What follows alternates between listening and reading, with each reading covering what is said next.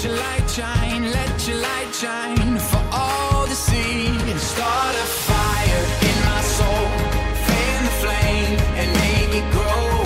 So there's no doubt or denying.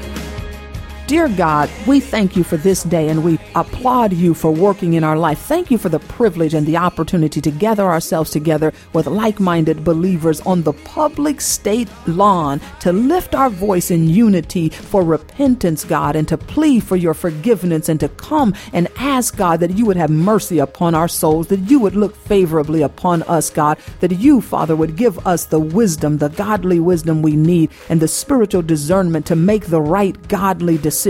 Father, may we not look on the outward appearance. May we not look, Father, with only the natural eye. May we not want that which is only pleasing to the flesh, but may we see through the eyes of faith, the one that whose heart is tender in the hand of the Lord. I pray for all of the candidates running for office today, especially those running for president and vice president, even those in the third and fourth parties, God, the green parties, the tea parties, even those running independently. We pray, God, that you would favor them, shine your light upon them, that you would give them a heart and a desire to seek your face, to know you. May we know clearly those who stand on the side of the Lord and those who will fight the cause of Christ. May we know, God, those who fear you and those who are willing to judge according to that fear and faith they have in you. Father, I pray for the salvation of all of them, but we pray you expose evil and wickedness at every place that it lurks, in every heart that it hides, in the name of the Lord. I pray, God, that you favor the candidate that is honoring you through their life, not just with their words. May none of us be hoodwinked or led astray.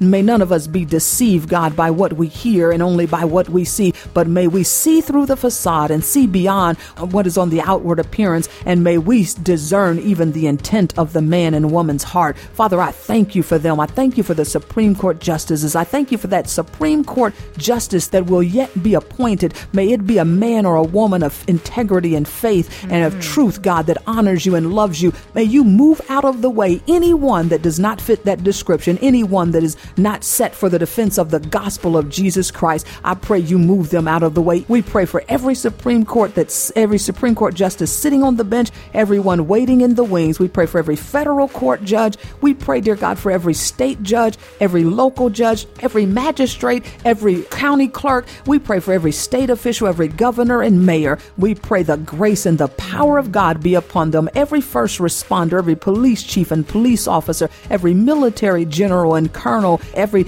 non-commissioned officer in the military. We pray their safety and we pray their covering. Would you build the walls strong around this nation as the people of God continue to repent, to seek your face, and to pray as you have instructed us in your word. We love you today and we thank you, and we put this nation back in the hands of God. Blessed is the nation whose God is the Lord. You be our Lord. You be our God. You be our Savior, our Redeemer and our Keeper. In the blessed name of the Lord Jesus Christ, we pray. Father, we thank you for the foregone prayers. We thank you, dear Father, for the opportunity and the privilege, dear Father, to stand up on the state capitol lawn and begin to pray, Father, in the name of Jesus. We thank you for what that represents. The hearts of the people turning back to you, Father, in the name of Jesus Christ, that what it represents, Father, to declare that Jesus Christ is Lord over our nation, over our city, Father, over the states, Father. We thank you that we declared upon that line this day that God, that you reign, dear Father, over all things, and your truth endureth forever.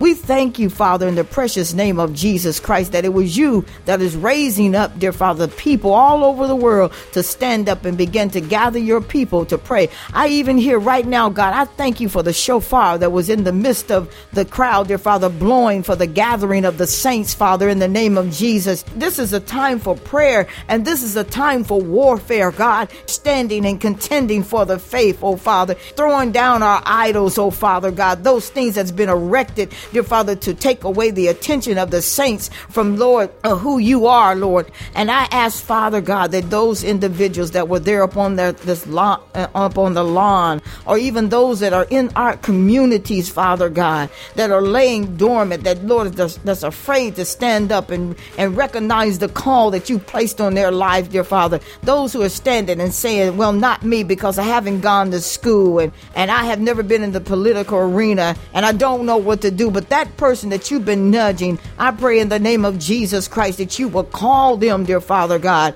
and that they will know, dear Father, without a shadow of a doubt, that it is them, dear Father. For you said what is impossible with man is possible with you. So, Father, we thank you.